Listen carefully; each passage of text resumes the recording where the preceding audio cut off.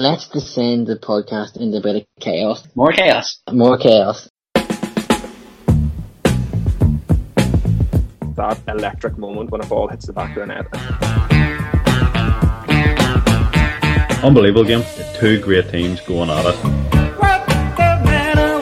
Compared to the other three beside him, like, he just looks like the new Cafu or something. We are making a documentary about how shit our club is. VAR is bullshit. Who is the biggest cheater in football tonight? Harry Kane, without a fucking doubt. Without a fucking doubt. Hello, you little arseholes. Good evening, listeners, as well. Apologies for that. If you thought I was going to let the lads do a podcast and not comment at all and leave myself wide open to the 1 hour and whatever minutes of abuse I'm about to listen to, you're very, very, very, very mistaken. Phil here. I'm not on the podcast tonight. Obviously, I cannot make it. I'm currently making my dinner, panicking about what nonsense the three douchebags are going to talk about tonight on the podcast. Obviously, I jest. I'm sure it's going to be amazing. The wins of the weekend for all of our teams, which is nice. And the lads will get into it in more depth. I just wanted to ask the lads a quick question before I sort of go. James Milner played at right back at the weekend, and he was man of the match. I think it was given eventually on club website to Mo Salah, but I think overall, I think anyone else watching it or anyone else talking about the game would have given it to James Milner. He was superb against Zaha and against any of the attackers that came up against him for Palace. I want to know, my question to the lads that are on tonight, and listeners at home, please get involved if you can afterwards when you hear. Who has been your club's best free transfer?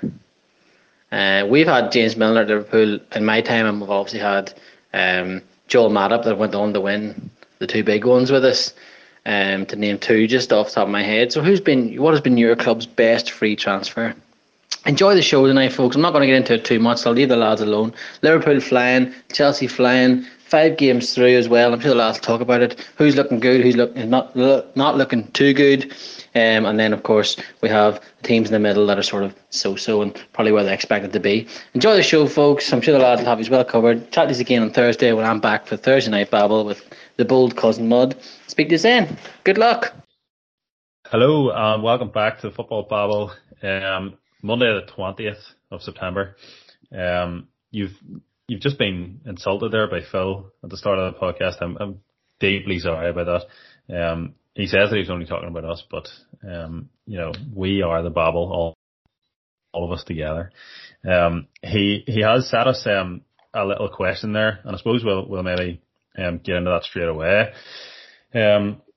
Which is about free transfers for your club. He was talking about James Milner having, and I didn't watch the match live, don't know if you lads did, but apparently dominated Zaha. I'm not sure if I fully believe that. But he's opened it up to us, sort of the best free transfer that your club has ever had. Now, obviously, there's some before. I could put a case for Thiago Silva alone so far, the impact he's had at Chelsea. But there's a few more that I'll maybe get into afterwards. Steve, any pop into your head for United? Not really a club known for free transfers. None pop into my head, but maybe yourself could shine some light. Welcome, by the way. Hello, welcome. And this is not just to troll Phil because he's not here, but Michael Owen is the one that jumped into my head, I think. He's had good free transfers. No, 17 goals, 96 minute winner against Manchester City. I'll take that. Laurent Blanc is another one probably that really stands out. When he joined Stam, he was poor in his first season, but he kind of did improve after that and helped them to a title. Now this has gone back nearly 20 years when you think about it. But yeah, they're not a club really known for signing free transfers. I suppose Ibrahimovic is probably the most high profile, but I don't think he made them any better. He's your favourite? No, I don't think so. I'd say he's the most high profile. I think Michael Owen, just because of how much it annoyed Liverpool fans. Does he have more Premier League winner medals than Steven Gerrard? He does. Oh, there you are. Ooh. That one's got I heard. I don't know how long are we in? A minute and a half. Jerry's getting in there early. Oh, of course. Well, what would you say, Jerry? Arsenal wise? There's absolutely no disputing it. Sol Campbell on a free from Tottenham, no doubt. Tottenham captain at the time, England international, great defender. Went on to be an invincible with Arsenal, won 2 league titles, 2 FA Cups. So, and I mean, it was just great because I think the week before he signed for us, he done a post game interview with, I can't remember who the person was interviewing, but he basically told her that, yeah, I'm staying at Tottenham. And then a week later he signed for Arsenal, on a free. I don't really see it getting any better than that, to be honest. Then going on and win the league at their ground as well. By the way, can I just note he won it at White Hart Lane for Arsenal? So yeah, I feel like you've maybe mentioned that before. I definitely probably have mentioned it more than once. I even think I remember you mentioned the Sol Campbell thing sometime this season. No, we're only like 4 or 5 shows in. I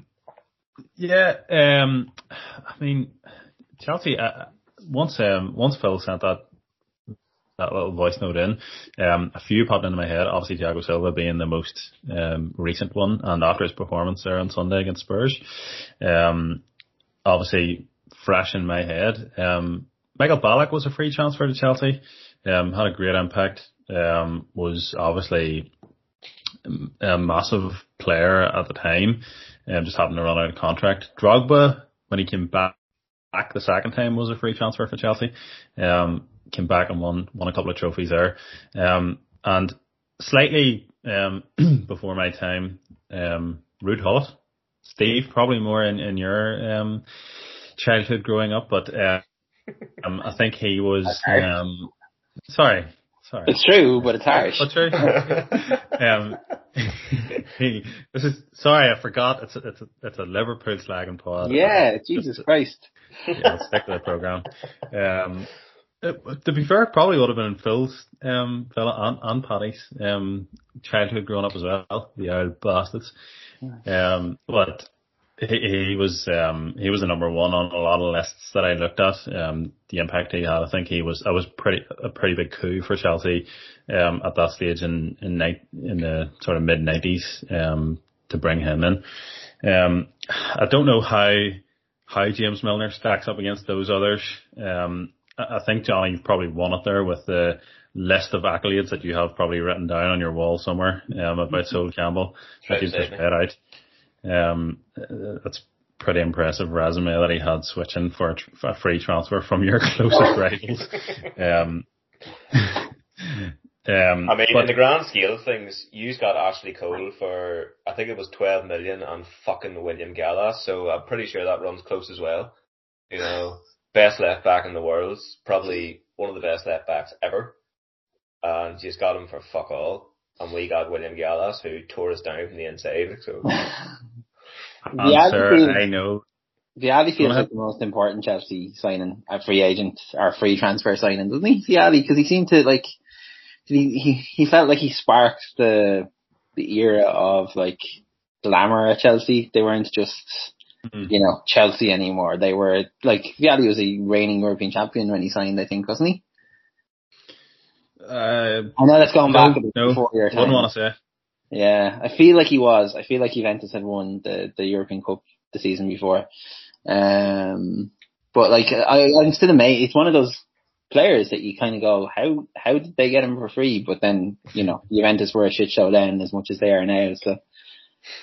Yeah, and it was, suppose, one of the players which, when you look back on it, he still got such a great standing at the club and left such a legacy as well, which I suppose you have to look at too. I think the same would apply to Sol Campbell too, Jerry. I think he's been, he's always there, when there's some sort of Arsenal event on, he's always there in the suit and tie, and he must represent at some level, does he, at Arsenal? I feel like I've seen him there a lot. He pops in and out. I don't know if you've ever seen the videos of Sol Campbell that go around the Twitterverse. It's just Sol Campbell talking about Arsenal winning a game. It's so funny. He's like, yes, 3 points to the Arsenal. Like, he's just such a weirdo. Like, it's great. It's great watch for about 2 minutes. Like, if you ever find any of Big Sol's videos, like, they're great. Like, I mean, his legacy is that good that he can't go back near Tottenham anymore. I think he was one of the only past players that didn't get invited to play in their. They had like a game to play at the new White Hart Lane Stadium, and he didn't get invited. So, what a guy! Fucking legend, love him. Yeah, I think I've seen him as a pundit a few times, and it always surprises me how like softly spoken he is for how much of kind of a killer he was at centre half. Like, it doesn't seem like he would have that sort of a voice. But I think he's actually quite he's quite good. He's quite astute and as a pundit, I think. Yeah, he was a good coach as well. Like, I didn't follow him religiously when he was at, where was he? Was it Macclesfield or something like that? And he had a decent enough record. He kept them up. But then he just, there's obviously things that go on in English football that we don't quite understand. Like, but he felt like he could go up another level, maybe the Championship or even Premier League club, and he just never got the opportunity. But I imagine Sol will get his opportunity eventually. He has a great knowledge of the game, and he was a great defender. Like, and he has, like he said, he would gladly go into Arsenal a few days a week and help out the team if they asked him to. So, I mean, I wouldn't be against him coming back for a couple of days. I was going to ask you that. I think we've kind of spoken about it or mentioned it before, about we're seeing it at United now, obviously with Ole in charge, Carrick's involved, Fletcher's involved. I think there might be a few other sort of. Is Wes Brown involved, Steve? I thought he was, but he might not be this season. Okay. So, like, he was definitely around. But no, I don't think he still is this year. I thought I randomly saw him in the announcement of Ronaldo in one of those videos. I think he did. I think he was. I think he was involved in some sort of capacity. Yeah. Did he interview him on Old Trafford pitch or something? He might be on. Yeah, he might be with MUTV though. Is he, rather than with the club? Possibly. It sounds so stupid. Like that. Wes Brown was also in the, like, it's possibly one of the worst players you could think of to pair alongside Ronaldo. Like, but. Yeah, I think it must be an MUTV thing. But my wider point was about former players obviously being involved, and it's something that I think would maybe help Arsenal. You know, I know you've spoken, Johnny, in the past about getting Tony Adams in and you know, to shake it up, or somebody like Ray Parlour, or you know, boys who kind of understand. I know we'll kind of segue this into a bit of an Arsenal speak, but do you think that's something that could benefit not just the players, but I think possibly Arteta as well? Give him a bit of support with people that he knows, or you know, people around his era. Well, I think Ray Parlour is involved with the club. More on a commercial side, he goes out and gets pissed with all our sponsors and stuff. The man's in great shape for the amount of drinking he does, I have to be honest. Perez Mertesacker runs the academy at Arsenal now, and he's got a lot of praise for how well he's actually done there. In terms of Arteta bringing back players that he played alongside or even worked with, a lot of those players weren't really, the likes of your legendary status, the likes of Tony Adams or Ray Parlour. So I don't know in what capacity or help there would be to him. See, I don't think they have to be. I think sometimes with names, you run into egos and you run into remember my day and stuff like that. Mm-hmm. I think with kind of lesser players, you maybe get more out with them on the coaching staff. But I do feel there's a benefit to having. I'm just looking at Arsenal's coaching staff, and it's obviously a very their guys Arteta knows. Mm-hmm. Yeah. But it doesn't feel like an Arsenal coaching staff. Does that make sense? Like it. Oh, they're quite young. A lot from what I read about them. He brought in a lot of guys to basically give them their first opportunity in coaching, which again could be seen as a bit of a mistake. Maybe it's too early for them, but totally see what you see at Man United. They have Michael Carrick, Darren Fletcher and Wes Brown. Now don't get me wrong, we're very good players for Man United, but you wouldn't hold them on the same pedestal as Wayne Rooney, Cristiano Ronaldo, David Beckham, those sort of players, those massive brands of players. Because like you said, they could have egos and they probably wouldn't be in for more of the team ethical things the way like maybe Darren Fletcher would or Michael Carrick. Like a lot of Man United fans I speak to say Michael Carrick was massively underrated outside of Man United. Someone's writing a message to me. Who is that? Is that you, Brennan? You're writing messages? I'm not. I have everything turned off except this. It's not me getting. I'm getting. For the listeners, I'm getting blamed for something that I'm not doing here. It's unbelievable. We're trying to put out quality content there, and these messages are popping up on our screens while we're trying to talk. It's just. I don't even know what the hell we were talking about now. Wes Brown or something? Wes Brown. Michael Carrick. Michael Carrick was. Michael Carrick. Oh yeah, Michael Carrick. Yeah. Well, Steve, what do you think of Michael Carrick? Do you think he was underrated at Man United? I think he was perfectly rated. That actually brings me back to the point on James Milner. I think Liverpool fans completely overrate James Milner compared to, anyone with eyes. Like, what's he actually done for Liverpool? Like, He runs a lot. He's a trier. God love him, he is a trier. That's what he does. That's what he gives. So does Fred. Fred runs a lot, but I wouldn't credit him doing anything for Manchester United because of it. So, like, I don't get it. Phil's head will be exploding when he hears you're comparing James Milner to Fred. Well, he's basically the same player. Yeah, yeah. They're basically the same player. Pass the ball sideways, pass the ball backwards, take up space in the middle of the field. There's a very similar style of play there. I think Michael Carrick, the talk is that he'll get a managerial job after this is finished, that he'll stick it out with Solskjaer, however long that lasts. But I'm not sure he was ever a great player, but he was fine. Like, I think he came along in an era that United were transitioning from having Roy Keane playing in centre midfield, and it's very difficult to live up to that, especially because I think he wore 16 for a while as well, didn't he? Yeah, I think he did. Yeah. So like that was never an easy jersey to fill for him, but he was fine. Like, he obviously has, I think a decent role of honour with United. Was it 5 Premier Leagues? Yeah, he won quite a bit. Yeah. And a Champions League. Yeah. Was it 1 or 2? 1? No, it was only 1, I think. Only 1. Still. Yeah, Still won a Champions League. Yeah, like I think he pretty much won everything you could win with the club. Like, but again, if you were to ask me to list my favourite or the best Manchester United midfielders, Carrick wouldn't even cross my mind, But that's fine, because that goes back to my point about managerial staff. Like, maybe the more in the background you kind of were as a player, the better you're suited for management. We see it with, I think going back to the aforementioned Roy Keane. Like, part of his issue as a manager is that he doesn't see any of the players he's coaching as being as good as he was. And so his standards and his expectations for them are too high, and that creates conflict in the dressing room. Whereas you don't necessarily want a doormat like Ole as manager either, but like at the same time, there's a balance to be struck. And I think Carrick, I get the sense he's going to make a very, very good manager one of these days, if he wants it. Like, he obviously earned enough in his career that he doesn't need to do it. But I feel like that's the kind of player Arsenal are missing. Someone who was around the club for 7, 8, 9, 10 years, but not necessarily a superstar.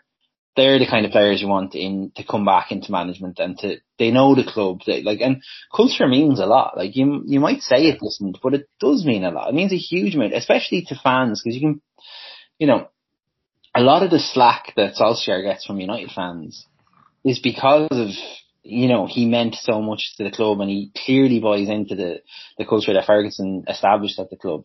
And that gives him a lot more leeway than, say, if he was getting these same results and these performances and he wasn't, known in the club the way he is. So I think people give you a bit more leeway. And look, Arteta something has clearly switched for Arsenal over the last few weeks. I don't think there's any doubt that there's been an improvement there.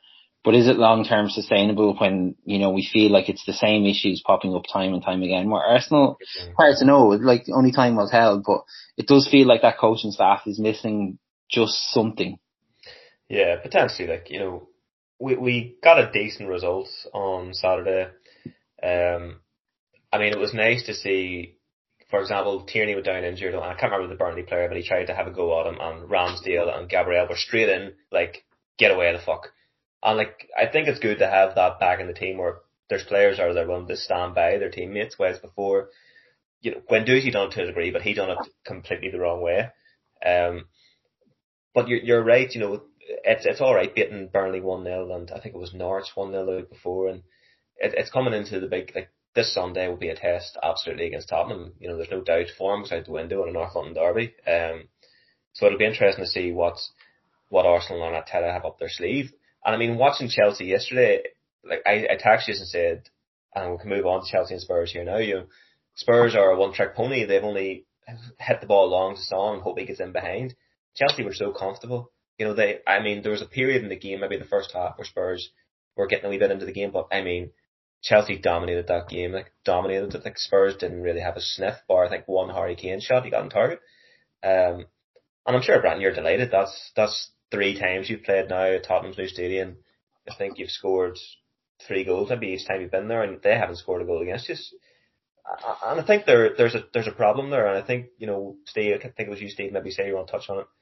There's a problem maybe there with Harry Kane.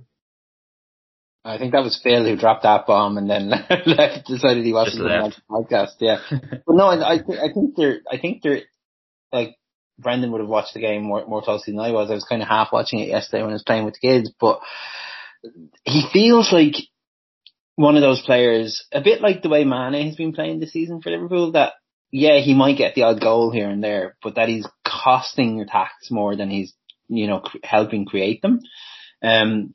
He looked the player in the Euros bang out of form until late on in the Euros, and now he's kind of continued that form into the season. But he's also the sort of player, can you bench him after everything that went on in the summer? I don't know if you can. But I think on the other side, I mean, not to like put a curse on them, but it's Chelsea's title to lose. I think that's really the first 5 games. So, I mean, they are by far, to me, the best team in the league. 12 goals for, 1 against.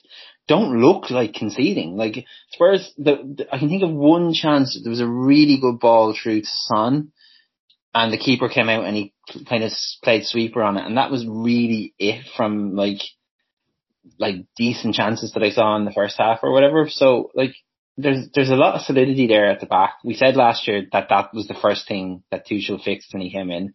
They're getting goals, might not necessarily be from the players that you imagine the goals to come from, but they're getting them. Like, where's the weakness with Chelsea? I just don't see it. Well, thanks for putting a curse on. That means we're definitely not going to win it. So you're welcome. That's great. I feel like Neville and Carragher are also doing that. They're every time you listen to them, they're massively bigging up Chelsea, and they don't want to speak about their own team because they're afraid they're going to curse them. So we're just getting all of that flack. But the minute actually seems to be working okay. Chelsea have played, you know, Arsenal and Liverpool and Spurs away from home now, and conceded 1 goal. So that is a massive plus. I think a problem would arrive if Lukaku got injured, definitely. That's the one weakness that I think Tuchel will be worried about. Like, for example, I don't think you'll see him anywhere near that Carabao Cup game during the week. I think there's enough players who probably need a game as well to play in that game. Werner being one, Ziyech being another. Who need right at the moment. Yeah, Phil did try and get a wee jibe in about Mount, but Mount's my boy. Like, he had an unbelievable year last year. I think Tuchel obviously recognised that he wasn't maybe up to standard at the weekend and took him off at half time. I think he's played a lot of football. He played 50 odd games for Chelsea and played throughout the Euros. Didn't get that much of a break. I think he, you know, the likes of Reece James has had rest since he's come back to Chelsea. Mount has sent off. Yeah. But he has been rested also. And Chilwell's got ridiculous rest. What's going on there? I had him my fantasy team, Brent, and I'm not happy. I had to take him out because he's got me 0 points all season. Yeah. Do you know what? Alonso's been unbelievable. That's why. He actually can't. He playing the Carabao Cup, Chilwell. I don't think Tuchel was overly happy with him not getting any games during the Euros. I think there was a game. Was it England-Ukraine maybe? They were winning like 3-0, and he brought on fucking Trippier to play a left back instead of Chilwell. Like, that is disgraceful, I think. But yeah, he didn't get a kick obviously in the Euros, and then he was obviously unfit coming into the start of the season. I think Chilwell will eventually get back into the team. He's a better defender, but Alonso's just on a streak now of form, and he absolutely loves playing against Spurs, so he wasn't going to miss that game. It was times he was up there actually in Lukaku's way. And, just that Spurs were not offering anything going forward. He was constantly in their half, but Steve, you're right. Like, I can't see any other weakness at the minute. Thiago Silva, I was worried, like Jerry mentioned, the first sort of 10-15 minutes, they were obviously targeting Thiago Silva's pace with Son, and I was worried about that. I thought that would work, that tactic. But Thiago Silva is so good at, I think, reading what's going to happen before it actually happens, that he was stepping in and, he was winning headers that he was dropping back a wee bit, winning headers that they were trying to play over the top. And Son wasn't in the game at all after that. So with him and Rudiger and Christensen, and then you have the likes of Chalobah on the bench. We haven't even seen Malang Sarr this season, who potentially playing in the Carabao Cup during the week as well. Like, the strength and depth kind of all over the place. Kovacic has had a deadly start to the season.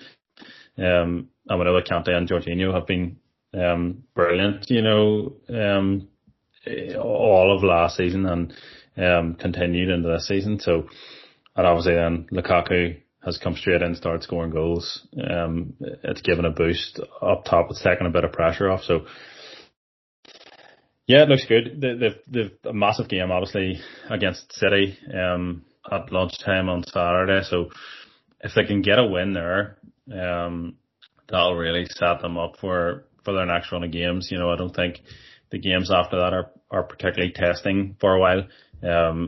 But to get through those sort of first 6 games with the teams that they've been playing on the difficulty level is massive. Especially, coming into having to obviously play Champions League midweek as well, it would take away a bit of pressure off. But you were mentioning, Steve, how Solskjaer is a bit of a doormat. He also, something he can be accused of is his in-game tactics. We have talked about it so much. Did he get away with one at the weekend? He took off Fred and put on Matic. What is that? I don't know. I don't understand the thought process behind some of his substitutions have been the biggest bone of contention, I think, among Manchester United fans since the start. He makes them too late, and then he makes the oddest substitutions you can imagine. Like,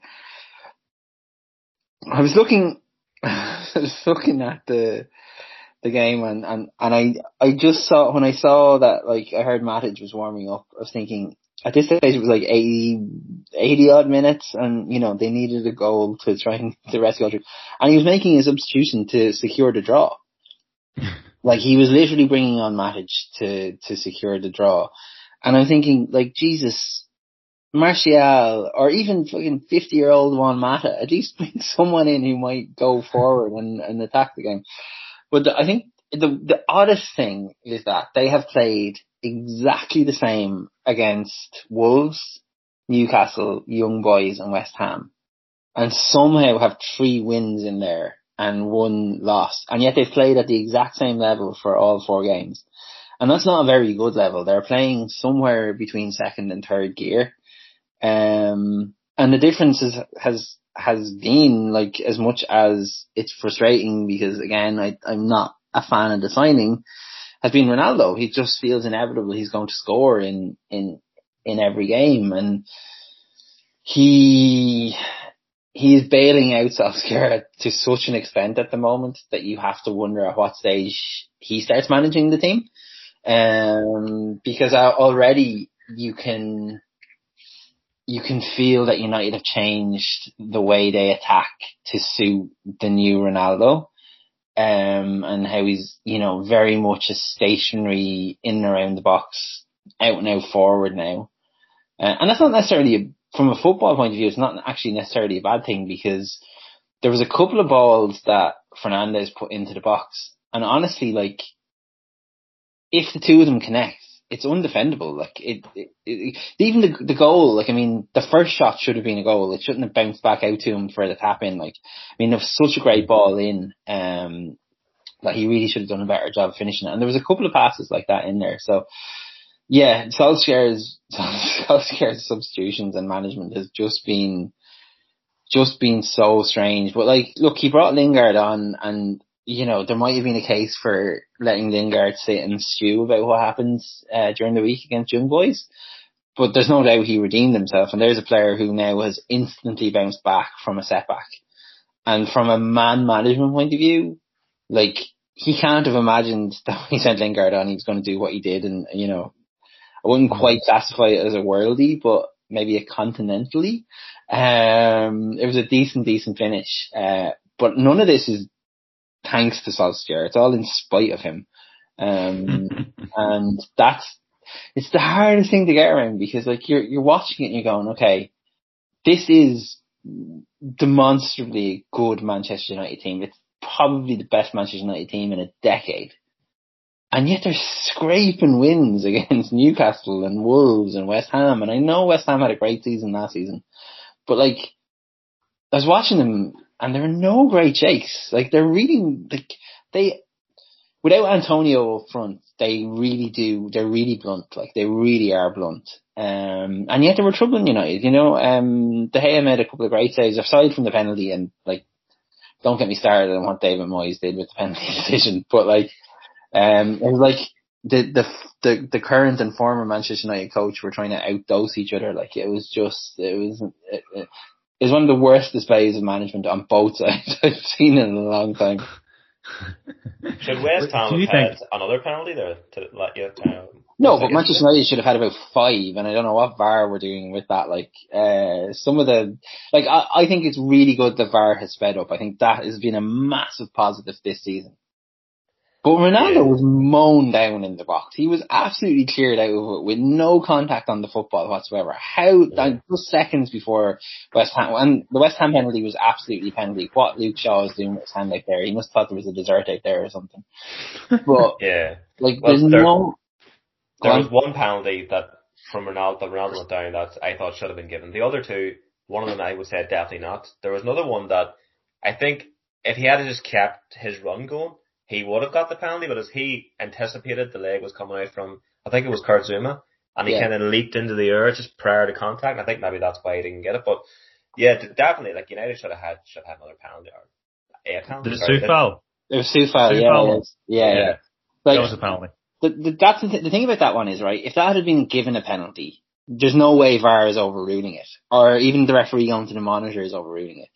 But the referee had decided that he wasn't giving United a penalty in this game, and, like, there was a couple of, like, the fact he didn't even go to the monitor for that was just odd to me. Like, that VAR didn't ask him to go to the monitor. They seemed so certain on both the penalties. Like, there was one in the first half, I think a shout in the first half that wasn't the penalty, but the other two, like, you could make it a legitimate claim for. But look, United haven't got a penalty this season, and people go on about United and penalties and VAR decisions, and all the evidence points the other way. And I don't know how to feel about this season, because obviously the Leeds game, they were excellent. They were really, really, really good. But they've been poor since, and yet they're grinding out results. And, you have to say, like, is that the sign of a good team that they get results, or is it just the sign of a really lucky team? And I don't know, maybe it's good to be both. Like, the thing I would maybe question is, it's a team. Yes, it's obviously good to not play well and grind out results, but it's the teams they're playing that would worry me. Yeah. I think they've had a relatively easy start in the league, and I would particularly like to see the effect Ronaldo's going to have when they play Leicester, when they play Liverpool. I'm just looking at their fixtures. Even Everton, they play Everton, then Leicester, then Liverpool, then Tottenham in the league. That run of 4 games will be interesting.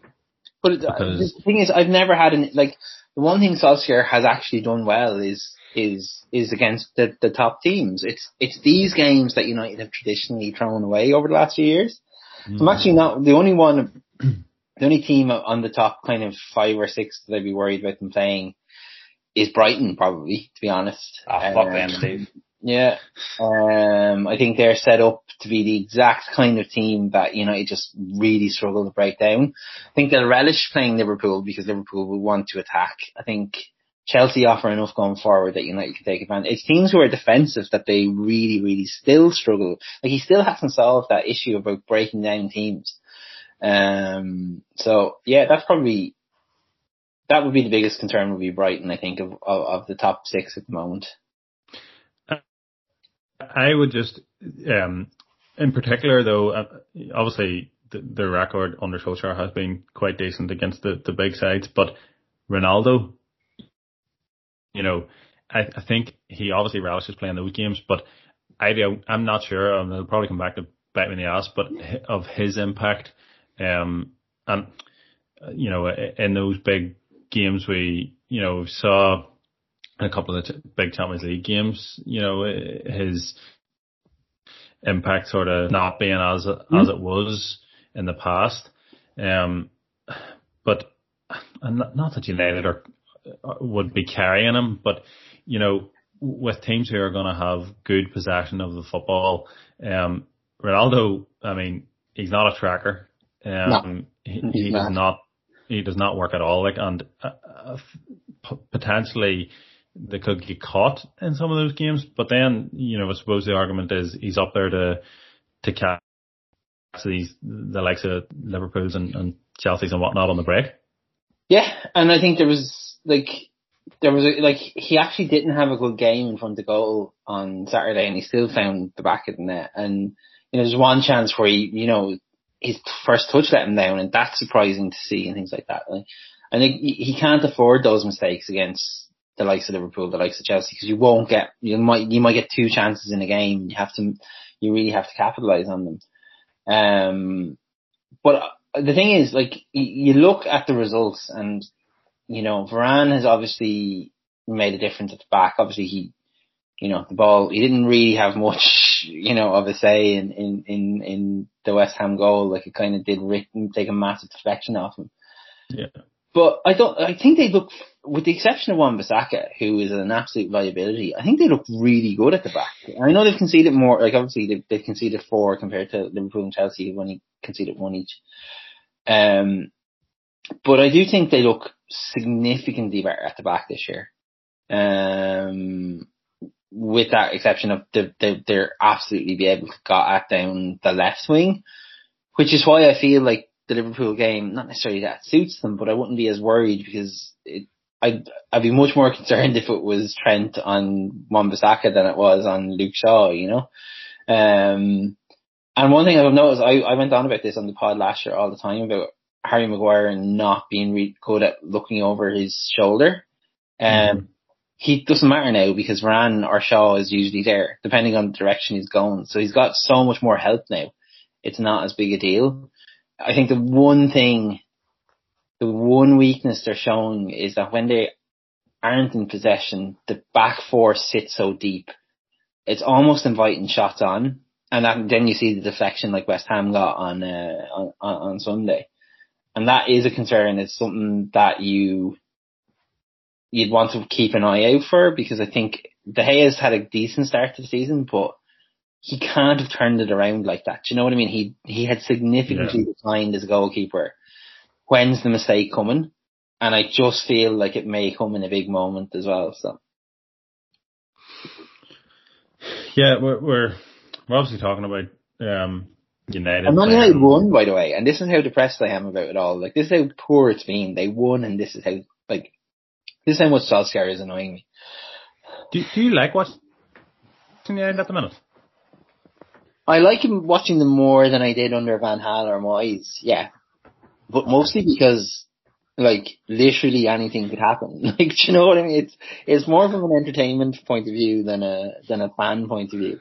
Like, I was watching the Young Boys game, and I turned to my wife at one stage when it was early in the first half, and I said, "This is absolutely nailed on for a United loss." And then the sending off happened, and I was like, "Yep, this is where we're going." And it's just sometimes it just feels like inevitable a little bit that they're going to absolutely mess it up. Do I like watching them? I love watching Fernandes. I think Pogba's been great to watch. It's nice to see De Gea finding some form. But again, with Solskjaer being who he is and the allegations hanging over Ronaldo, it is difficult to enjoy his success as part of it. And I have really conflicting feelings about it still. And that's the hardest bit to kind of square that circle, is like knowing the allegations against them and then trying to separate that from the footballer. And it's really difficult. And maybe you shouldn't do that, because football, like, yeah, sometimes it's an escape, but sometimes it's, you know, it's not the be all and end all of everything either. And that's a long way of answering, yes, I do enjoy it, but they break my heart. Yeah, that point, that Ronaldo point, I can understand that. I can imagine that's very, very hard, because everything, say you watch the build up to a game, and the afterwards, the interviews, whatever, then, you know, it's all about him from start to finish, and it's all about how good is he, how, you know, superlatives right throughout. And as you said, during the game, he's hitting those levels, he's performing, he's scoring goals, he's bringing your team success. And then you go onto social media after, and everybody's talking about him as well. Everybody's singing his praises. It's, you know, you have to, you know, and we have all read the allegations, and but you have to seek those out. You have to really want to find them to kind of uncover what, you know, as you mentioned, the allegations. So I sympathise in a way, as much as I can sympathise with a United fan about that side of it, because, you know, I know a lot of people who know Ronaldo from his previous time at United, and he's come back and he's doing the exact same, and they love him, of course they do. Because I have a very close friend who's a United fan, and, like, you know, when the signing was kind of teased by Ferdinand that day, he started talking about how excited he was, and I just kept thinking, like, I don't know how he can set aside the other stuff, the off the field stuff, and the seriousness of those allegations, and it's still going on. It's not like that case is closed. Like, I think it has been well hidden, though, to be honest. Like, it's like you said, Brandon, you really have to search out for it. Oh yeah, 100%. Like, for example, like, even yesterday, I was sitting with my fiance and her mum and telling them that Man United won and Ronaldo scored, and she said, "Oh, he's a really good person, isn't he? You know, he does a lot of charity and stuff and all this here." And I'm like, "Really? Like, have you not heard about all the other stuff that's been going on?" And she was like, "No." I mean, like, you know, she had no idea about this whole allegation against Ronaldo, and, like, that just proves the point that it's just been so well hidden in the media, because, like, he's such a global superstar and he brings so much attraction to, at the moment, the Premier League. And, like you say, every friggin' media outlet you watch now, it's all about Ronaldo. And I don't know if you've seen on Twitter, maybe yesterday I think it might have been goal.com or whoever put it out, that said Ronaldo isn't a tap-in merchant, and then there's a photo of Ronaldo literally tapping the ball into the net. You know, it's just stupid, like, you know.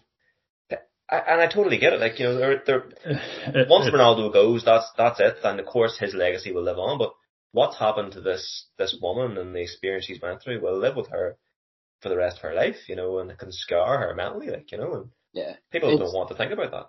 No, they don't, and it's a huge discussion, and it's one you could spend like 2 hours talking about, like that we let men, and it's usually men, but not always, but it's usually men, away with so much more because they happen to be good at sport than you would in a wider society. Like if Ronaldo was a shit hot accountant, would he get away with, you know, what he's accused of doing, or would people talk about him without mentioning it the way they do? Like it's a really complicated one, and like we look to sport for an escape, but how many times in this podcast have we talked about like Qatar and about, you know, what, you know, the money, where the money comes from behind PSG and things like that.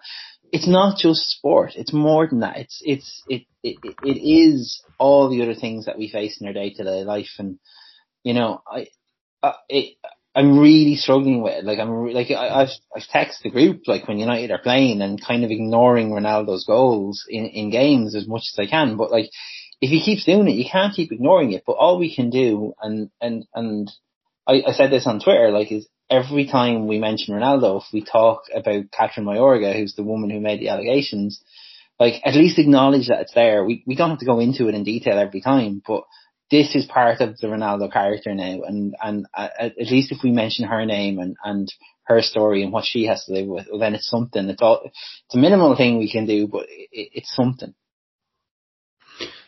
Yeah, and I think, you know, we are doing that. We are trying to do that, and you are leading us in that. So if we, well, I don't think it's going to happen to any of us. I was going to say if any of us get carried away with the impact Ronaldo's having, you know, bring us back down to earth. But you know, if that happens to anyone, it's going to be you. But he's going to flop against the big teams. I'll just say it. I've said it. I hope so. I kind of hope so, because like it is literally the only thing that Manchester. That's all anyone is talking about right now is Ronaldo, and I think it's not really shining a light on how good Pogba has been this season. How, like, people said Fernandes couldn't play with Ronaldo, and he's shown that he could. Greenwood's been really good, but on the other side, it's also hiding a lot of things. Like, I think Sancho has been poor, considering the money they spent, and he's really young. I get it. But I'm not seeing it. I'm not seeing what he was doing in the Bundesliga and the Premier League at all, and that was the concern. It's some similarities with Pepe, thrown into the Sancho thing as well. Like, Pepe came in for a big price tag, you know, performed well in the league, and just hasn't really done it on a consistent basis in the Premier League. Of course, Sancho still has time. He's still a young lad. The impact of Ronaldo, you know, has absolutely overshadowed the fact that United spent 80 odd million or whatever it was on Sancho.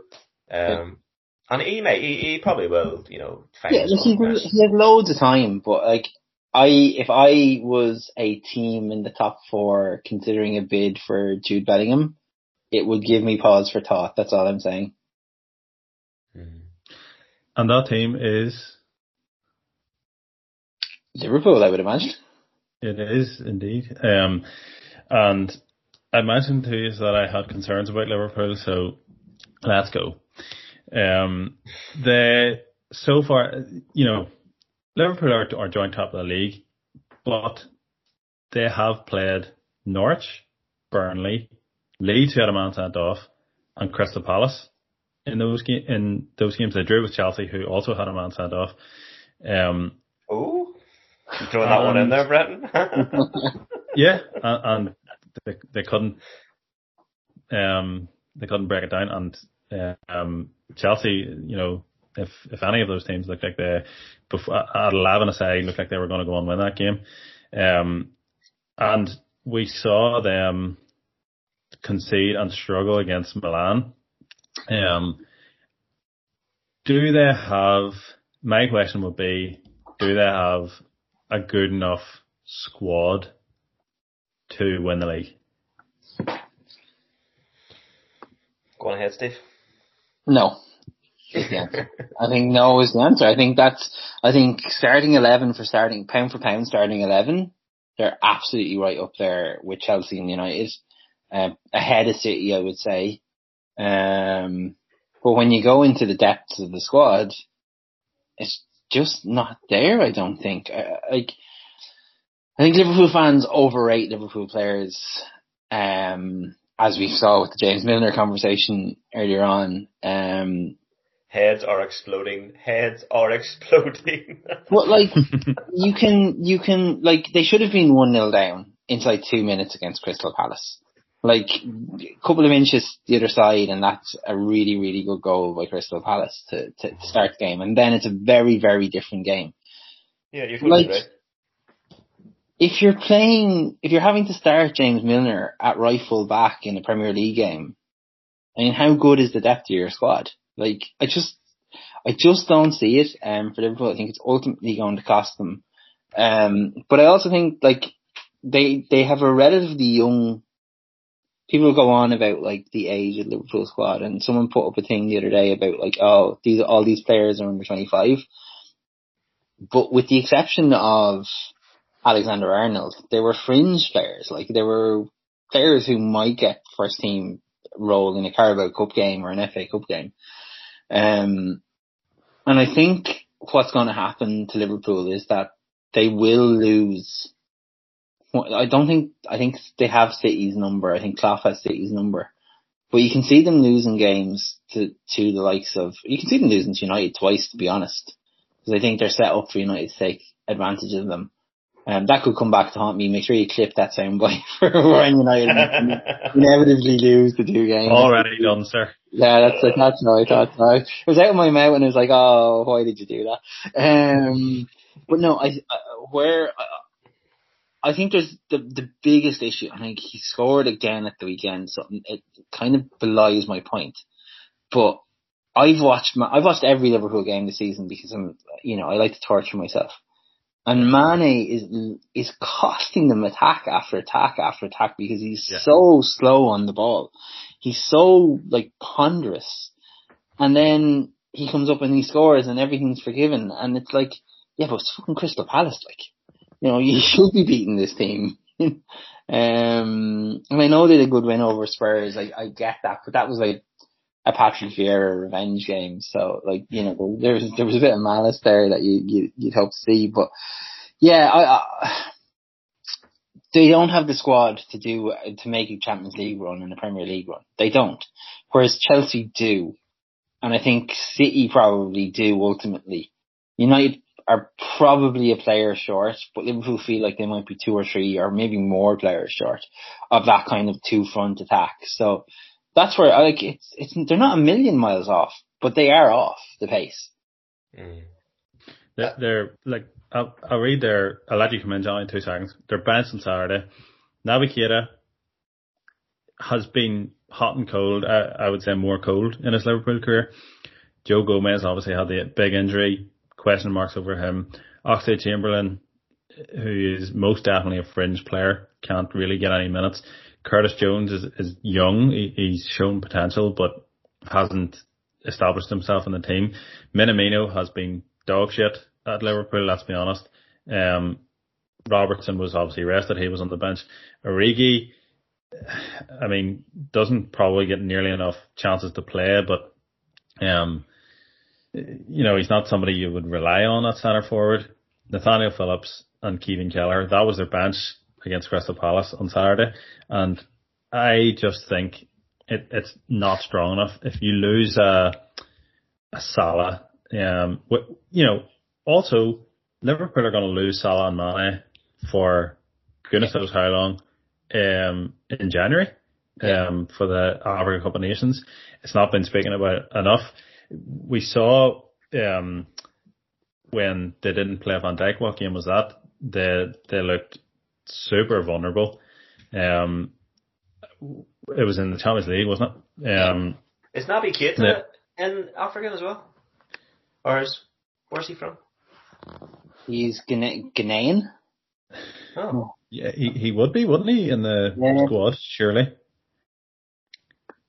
Yeah, you would think it would be. So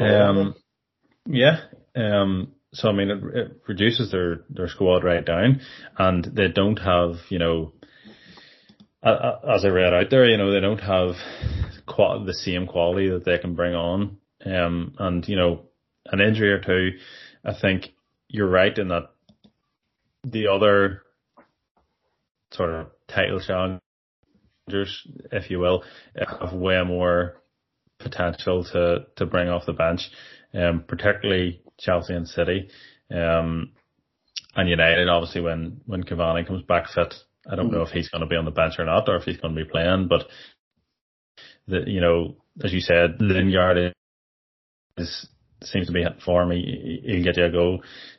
Sancho's bound to hit form at some stage. Where he also, you were comparing him to Pepe, Johnny. I think he, coming from the Bundesliga, he reminds me of Havertz this season a wee bit, and he grew and got used to the pace of the league, and obviously eventually scored the winner in the Champions League final. So if Sancho gets anywhere near that, you'll be laughing.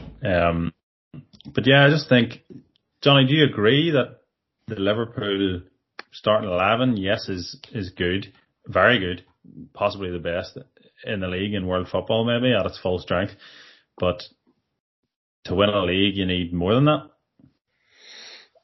Potentially, I think it's probably they have to either go for the Champions League or the league this year. I think, like Steve said, I don't think they have the strength and depth to compete on both fronts. But it's like Jurgen Klopp said in his post-match interview. He went into the lads at full time and said that was the most hard-fought 3-0 win they'd ever had. And you look at it, I think it was Edward. He had a great chance. The ball came over and he took a touch. And I thought, when the ball came over, why not just hit that with the left foot? And it was in. Yeah. And it was a bit of a bad touch, and Alisson got out and cleared it. But Palace had chances too. I kind of think the 3-0 kind of flattered Liverpool in a way, but they got their win in the end, and I think I can kind of understand what you're saying, Steve, about Liverpool fans kind of overrate some of their players. Like, I've been the exact same with my own club and some of our players. Like, I definitely think some of the players we have are a lot better than maybe what other people think. But like, it's just your own club. You love them. You love the players, especially cult heroes like Origi. Like, I'm sure Phil loves Origi, but maybe the rest of us maybe don't rate him as much.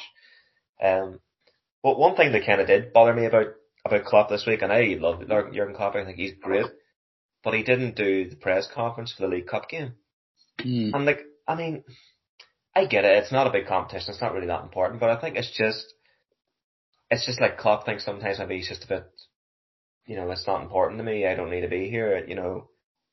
It's part of your job. Like, show a better respect at times for some of the competitions. I know you don't care. You can put out your reserves if you want to, like, but at least, show up and do the freaking press conference, like, you know what I mean? And I know Heads are exploding.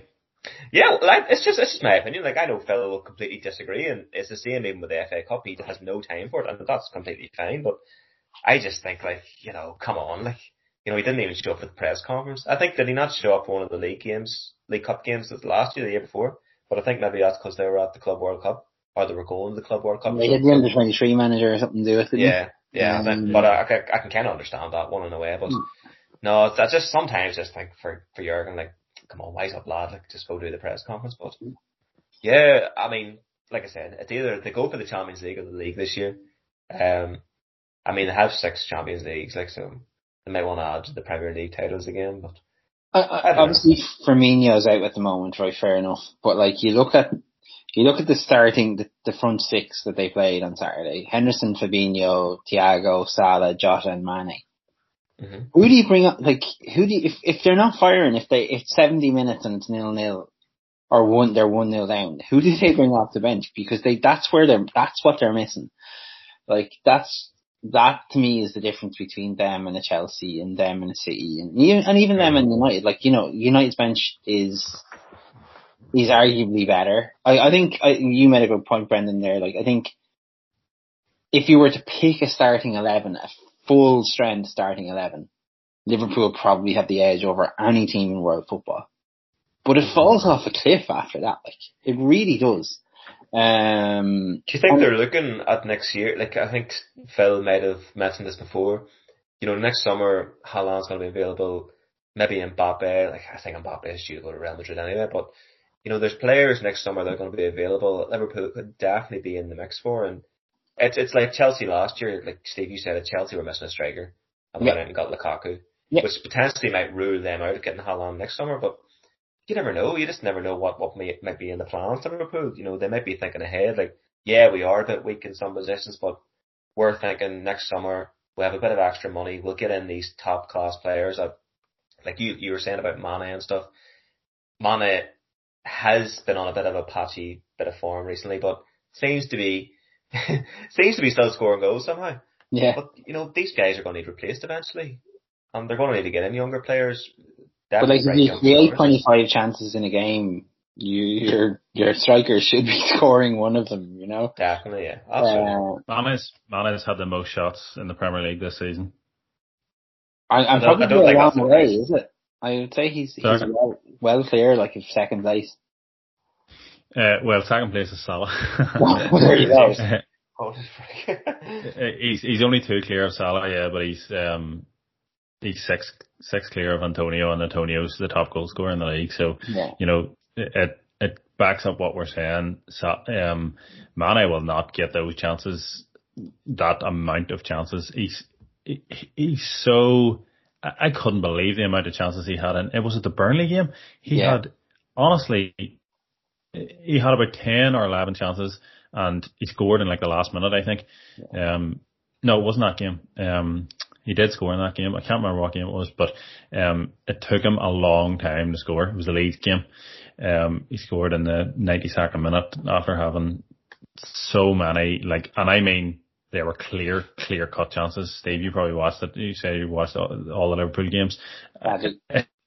It was, I think I actually messaged in at the time and said, do Liverpool have a Mane problem? And if he continues to have that form, they do have a problem, because as you said, like, Firmino's not there at the minute, but you know, he can blow hot and cold, and he's not a big goal getter. No. Suddenly you're massively relying on Salah, and teams will just shut him down. Yeah. Big teams anyway. So, like, there's no point in talking in what ifs, okay, right? But like, I know that the 2 resident Liverpool fans on this podcast are split in their opinion of Salah. But if Liverpool were to lose Salah for an extended period of time because of injury, like, the goals do dry up really quickly, I think. Because Thiago's, they're not coming from Thiago, they're not coming from Jota. As you said, Firmino's never been a big goal getter. And Mane kind of relies heavily on the scraps from Salah's chances as well. So, I think that's the difference. I think, you know, you mentioned Chelsea probably are in a bit of bother if Lukaku goes down, but theoretically they have options there. Liverpool gets very tight very, very, very quickly. You know, where the opposite, like, you could argue that, well, United coped and scored loads of goals last year without Ronaldo. They just rejigged their system and, you know, they'd find a way to keep getting goals. City are obviously struggling to find an out and out attacker. You know, this goal scoring by committee can only get you so far. You need a focal point for an attack, and right now for Liverpool it's Salah, and Mane is benefiting from the fact that he doesn't have to be, you know, the number one guy. But if he did, that team is in big trouble, I think. Yeah. Any more Liverpool bashing? Johnny, you got anything more? No, I think I'll leave them alone for this week. You know, plenty to get in with Phil on the Thursday night babble, so there were plenty more then, I'm sure. I would just say one thing that, like, about Liverpool fans, like, there was a really good piece I saw doing the rounds on Twitter during the week about, like, their expectations. Like, Liverpool fans, without a shadow of a doubt, are the worst fans on Twitter.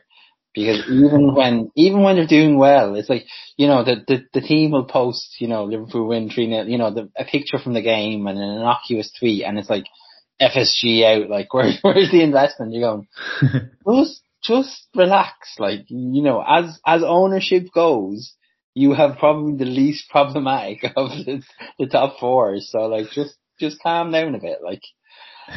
I think that's something Phil would definitely agree with you. Yeah, I was just about to say. I think that's the one thing from this whole podcast that Phil would probably agree on, is that Liverpool fans are the absolute worst. But Thiago's still shite. There we go. There it is. Get the jabs in. Steve would agree. Really agree. We've talked shite for so long, but I'll squeeze in a a listener question here. And the lads don't know about this, so it's a wee surprise one. We got a question from Mike Holt. Do you agree with Neville's statement on the 4 best teams in the world at the minute being in the Premiership? Being in the Premiership? Yeah. I'm assuming he's saying the top 4 is what we think they are: City, United, Chelsea, and Liverpool. He's certainly not. I don't think he's talking about Arsenal. No, he's definitely not. I mean, PSG have a great team on paper. Not doing well on the pitch, though. Not doing well on the pitch, no, definitely not. Bayern? I feel like Bayern are ahead of United, comfortably ahead of United. I think you can make the argument for, again, just going on starting 11, you could make the argument that Bayern are ahead of United. But the other 3, it's Liverpool, City, and Chelsea. It's hard to disagree with. But Chelsea or the City aren't. They tend to get ignored on this podcast just by the numbers of who we support. But like, they haven't been playing well this season, and obviously they had a massive result in the Champions League during the week. But like, their Premier League form has been atrocious.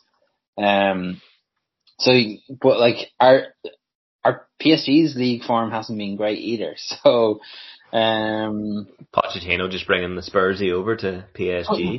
Like, he is quite literally the worst manager for that team, because there is a manager who has established himself as a manager who loves really high tempo pressing football, and he's got a team full of players, none of whom have an interest in pressing football or playing high tempo. So, like, that is the worst of both worlds they're trying to marry there. And I think it can only end up like ruining Pochettino's reputation, which I'm sure JD won't care about at all. Like, but he's doing himself no service there by being with that team. So yeah, I think I keep PSG out of the top 4. I would say it's City, Liverpool, Chelsea. Chelsea probably top. I would say Chelsea are the best team in world football right now. Steve. Munich somewhere 3 or 4, I think. Yeah, it's kind of hard to disagree, to be honest. You can see his point. You can definitely see his point. But I suppose just before we finish up, obviously you lads didn't get to have your opinion on what me and Phil talked about on Thursday night about Pep's plea to the fans to come back. I mean, it's a bit sad, isn't it? It's one of the worst things I've ever heard in my life. It is like to have to beg. I think he was basically begging. Fans of a club who, like, a football fan focuses on their team all week and looks forward to the game all week. It's the one thing they want to do to get them through whatever they're going through, work, whatever it may be, problems. And to have to stand there and ask after they have won a game 6-3, to please go to our game on Saturday against Southampton, because it's quite a shitty opponent, and it's one of those games that in the past you haven't really showed up to because you think that we're going to walk it. Please come, because it looks a bit stupid on us as the Premier League champions if we've half a stadium. That's embarrassing, I think, and it turns out that nobody gave a fucking listen to him anyway, and they drew the game 0-0. Bravo up you, Pep. I honestly, my respect for Pep. Well, I never really liked him anyway, but I hate the way he approaches most things. He's been a successful manager, but his sort of communication with the media, I hate the thing he does where he puts the arm around the player in front of the cameras and after they've absolutely trounced the opposition, and makes it so public that I'm a perfectionist. Even though we've won this game, like, Grealish really needs to hear this right now in front of all these cameras, give it an absolute rest. Like, it's awful. And I just thought it was so silly. You know, we need like a word for Spursy, only that relates to City, because I feel like that would only happen at Man City, and we need a descriptive word for it. I think they have had, now obviously COVID affected last year or whatever, but I think of games that fans could go to, they have had 2 full houses in the Premier League in the last 3 years. That's pathetic. It's absolutely pathetic. They were drawing bigger crowds nearly playing, you know, League 1, League 2 football than they're doing right now. And it tells you a lot about the mentality of where their fan base is at. It's a very, very, very small local fan base. And then it's, you know, corporate and international and all of that shit, right?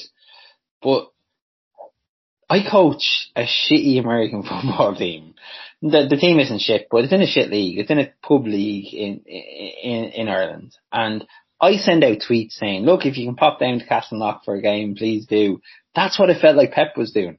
Like begging people to come and watch his hobby, you know, just to justify the hours he's wasted on it. And even I was embarrassed for him, and I send those tweets with no embarrassment whatsoever. So, loser. Yeah, absolute loser.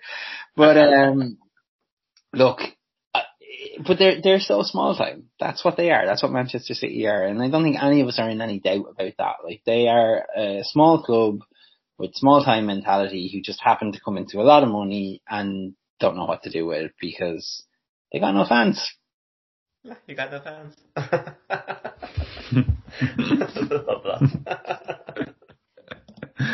I think that's probably the perfect place to leave it. Like, I'll also clip that up, Steve. Don't worry. And you need to get Steve on the photo. Like, the man, that photo's been up near a year now of us, the cover of the podcast, and he's still not on it. It's alright, I like being an international man of mystery who nobody knows what I look like, so. But I mean, we have so many good photos of you now. Actually, yeah, I'll maybe use that photo that fella keeps putting into the group. That's a good I hope the listeners can look forward to that one. Jerry and Phil will be obviously back on Thursday with more badness. Not sure what you'll be talking about. There'll probably be some Carabao Cup madness going on. Somebody winning about 8 or 9-0. And yeah, I'm sure Phil will want to give his reaction to the absolute scolding that Liverpool have got on tonight's pod. So I hope we'll live up to it, Phil. Get everything on our social media channels at the Football Babble, patreon.com/Football Babble. Cheers to the 2 lads. Tune in on Thursday, and we'll see you next week as well. Good luck.